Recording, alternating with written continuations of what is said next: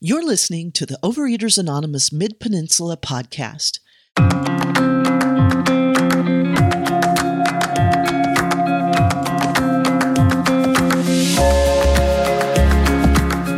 Overeaters Anonymous is a fellowship of individuals who, through shared experience, strength, and hope, are recovering from compulsive overeating.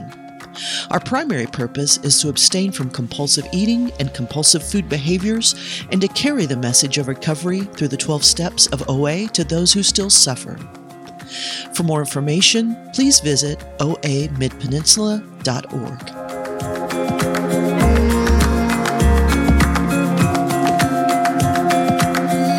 I've been in and out of OA since 2014, 15. I came into another program at first, which was very similar to the OA program, in the eating plan, the structured how eating plan. And I was very successful for about a year with that. Prior to that, I had been on a roller coaster of eating for years and years. And I look back at pictures now. I've been cleaning out with COVID. I don't love COVID, but I love the time that it has given me. And I go through and I'm cleaning out photographs, sending them to my daughter. She just got married this summer. And so I'm sending her a lot of the family stuff. And I go through and I look at pictures.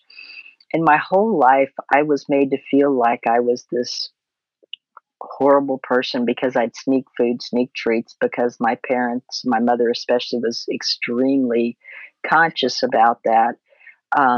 And so I just always was thinking I wasn't good enough. I was sneaking, and I look at pictures and I'm amazed that why did I think I was so abnormal, so overweight? I was the skinny little kid, but it's just a feeling of insecurity that followed me around food my whole life. Went off to college early just to get away from home life. My parents were getting divorced and it was crazy. So just to get away. And of course, with college, there was nobody to control what I did. So I added more and more, and then I'd exercise crazy. I mean, I would run for hours just to keep the weight off. And I was eating and drinking way too much, and finally made it through college with the same, coping skills, eating too much and then exercising like crazy to keep it off or get off. And then after college, I started a job, met my first ex-husband, and he was very much into an image. I had to look a certain way, maintain a certain, just way of carrying myself, of being. So that just added to my anxiety of the food. And and because of his position, we entertained a lot. And so I would eat, and then I never got to the place where I would purge, but I would exercise to exhaustion.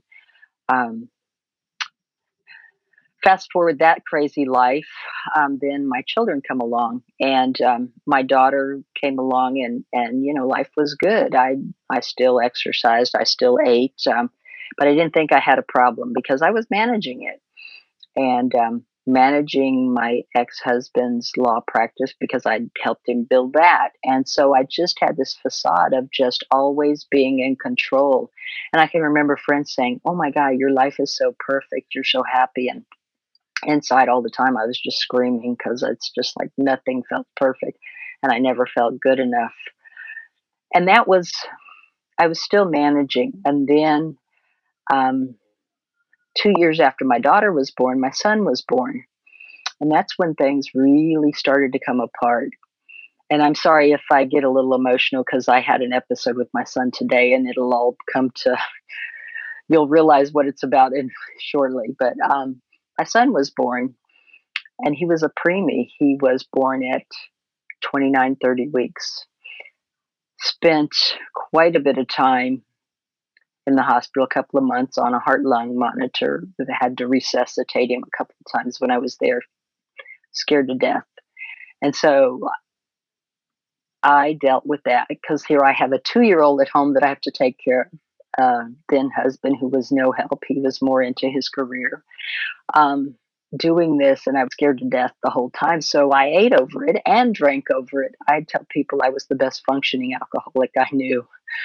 Um, and all the while maintaining that perfect facade of, oh, I've got to weigh just so much and be this perfect person. Just a really scary time. And my son came home after 2 months on a heart lung monitor. I couldn't even take him home until I learned to infant CPR. Imagine that. Scary. But the whole time I'm doing this, I'm eating. He'd come home, I'd get him, I could hold him and take him off of this machine, but then I'd put him back on because he couldn't sleep without it, and he slept with us, but he couldn't sleep without this machine. So I'd hook him up to his machine, get my daughter to bed, and then I'd head to the kitchen. And because the husband was still working or partying with friends or whatever, and I'm coping because that's what you do. I couldn't quit. I had two little kids depending on me. So fast forward, probably my son is, after a lot of therapy and stuff, he's beginning to thrive. He's taking off.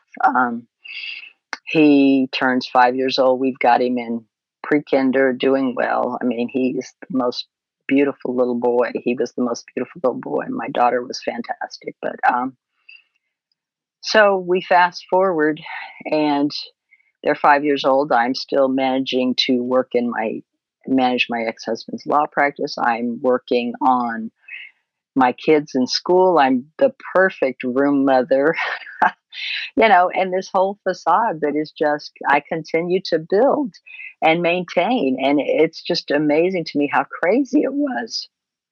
But all the while, my mode was to take care of everybody during the day. And then once the kids were in bed and I was by myself, or I could be by myself, the kitchen called.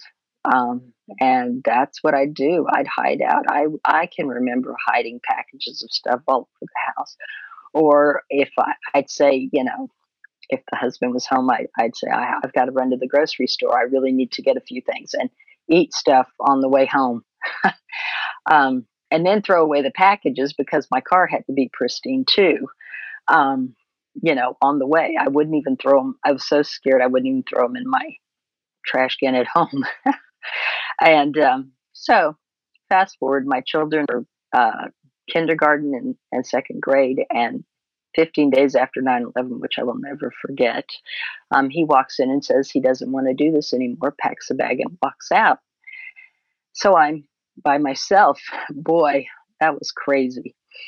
And so I'm like, oh my gosh, what do I do? Well, part of me is, we're stronger than we know, and our higher power. And I do believe it was my higher power, my God, because I couldn't do it on my own.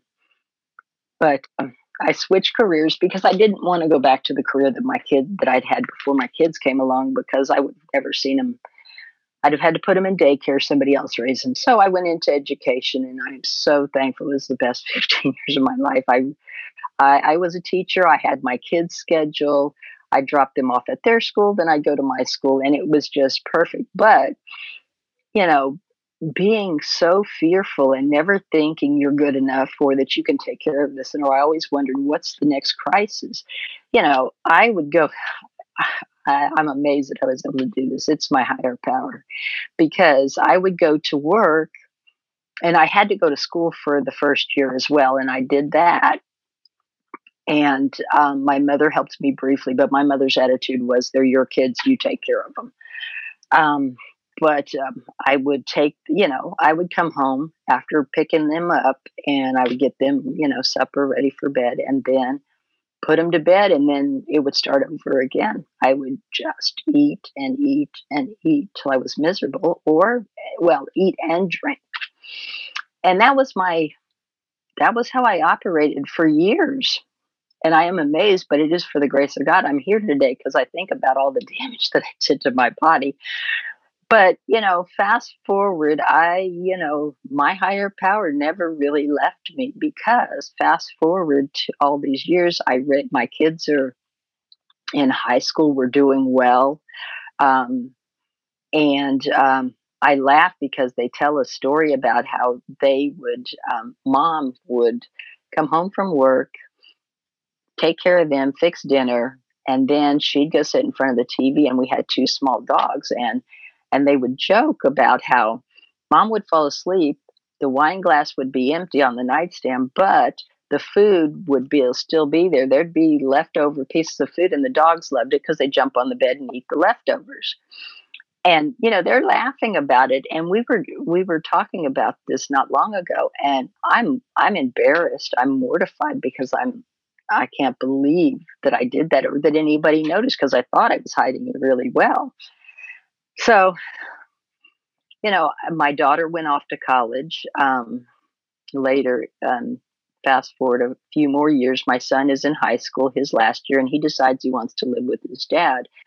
And I'm all of a sudden by myself, and I'm just petrified, because believe it or not, my kids were my strength. They were why I got up in the morning, why I did what I did. And I'm at church one day, and a friend of mine, I'm telling her, because by then the weight had just started coming on like crazy. I couldn't exercise enough to keep that balance, and I'd reached the point I really didn't care, because there wasn't anybody in my life, and I was just, that's where I found my comfort. But I met a lady at church, and she goes, and we were just sharing, and I don't know what possessed me except my higher power to tell her how I was feeling, because I never told anybody, because in my family, you didn't tell anybody anything about how you felt, so I didn't share. And I was surprised that I found myself, she invited me for coffee, and I found myself sharing with her how I was feeling and the sense of hopelessness. And she invited me to a meeting. It was not an OA meeting, it was another recovery group for food addicts. And that was 2014. And it was God, because I found a sponsor. I found recovery in that program. And I was in recovery for probably a year or two with that program. And then life happens again. And my son is now, he's, gosh, I can't remember, it's early 2016. And it's a Saturday morning. I'm out running errands. He's moved back in with me because we did that tag back and forth. He would decide he didn't like his dad's rules, so he'd come back to me. And I get a call from my daughter, and she's frantic. She tells me my son has shot himself, and that the police show up and everything. I can't get home fast enough. Well, thankfully, and I say again, it's my higher power. It's God. Um, he had shot himself in the shoulder, missed major arteries. He had a blood alcohol level of 3.6. I don't know why I share this, except that he's an alcoholic. He's a functioning alcoholic even to this day.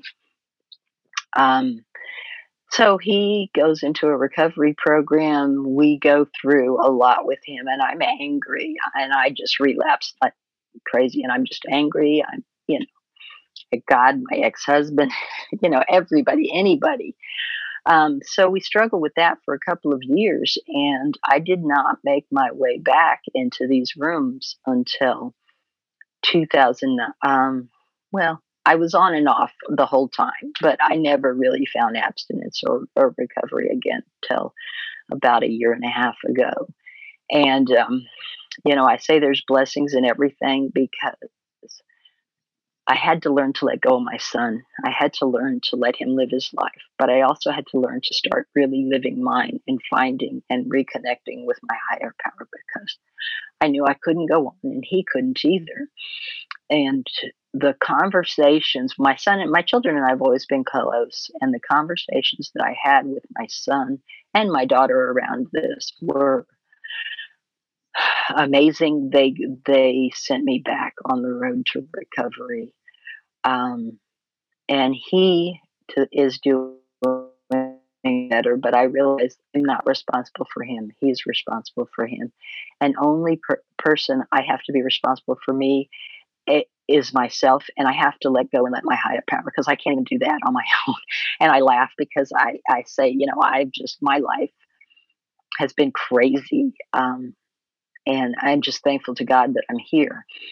The other amazing thing. And I find that it is, I laugh because it's ironic, or it's God has a sense of humor. My higher power has a real good sense of humor, because what are we working on? I'm 32 days abstinent. I had been on and off in OA, going to meetings all of 2019. But I'd done well. I'd released almost 30 pounds by the end of November.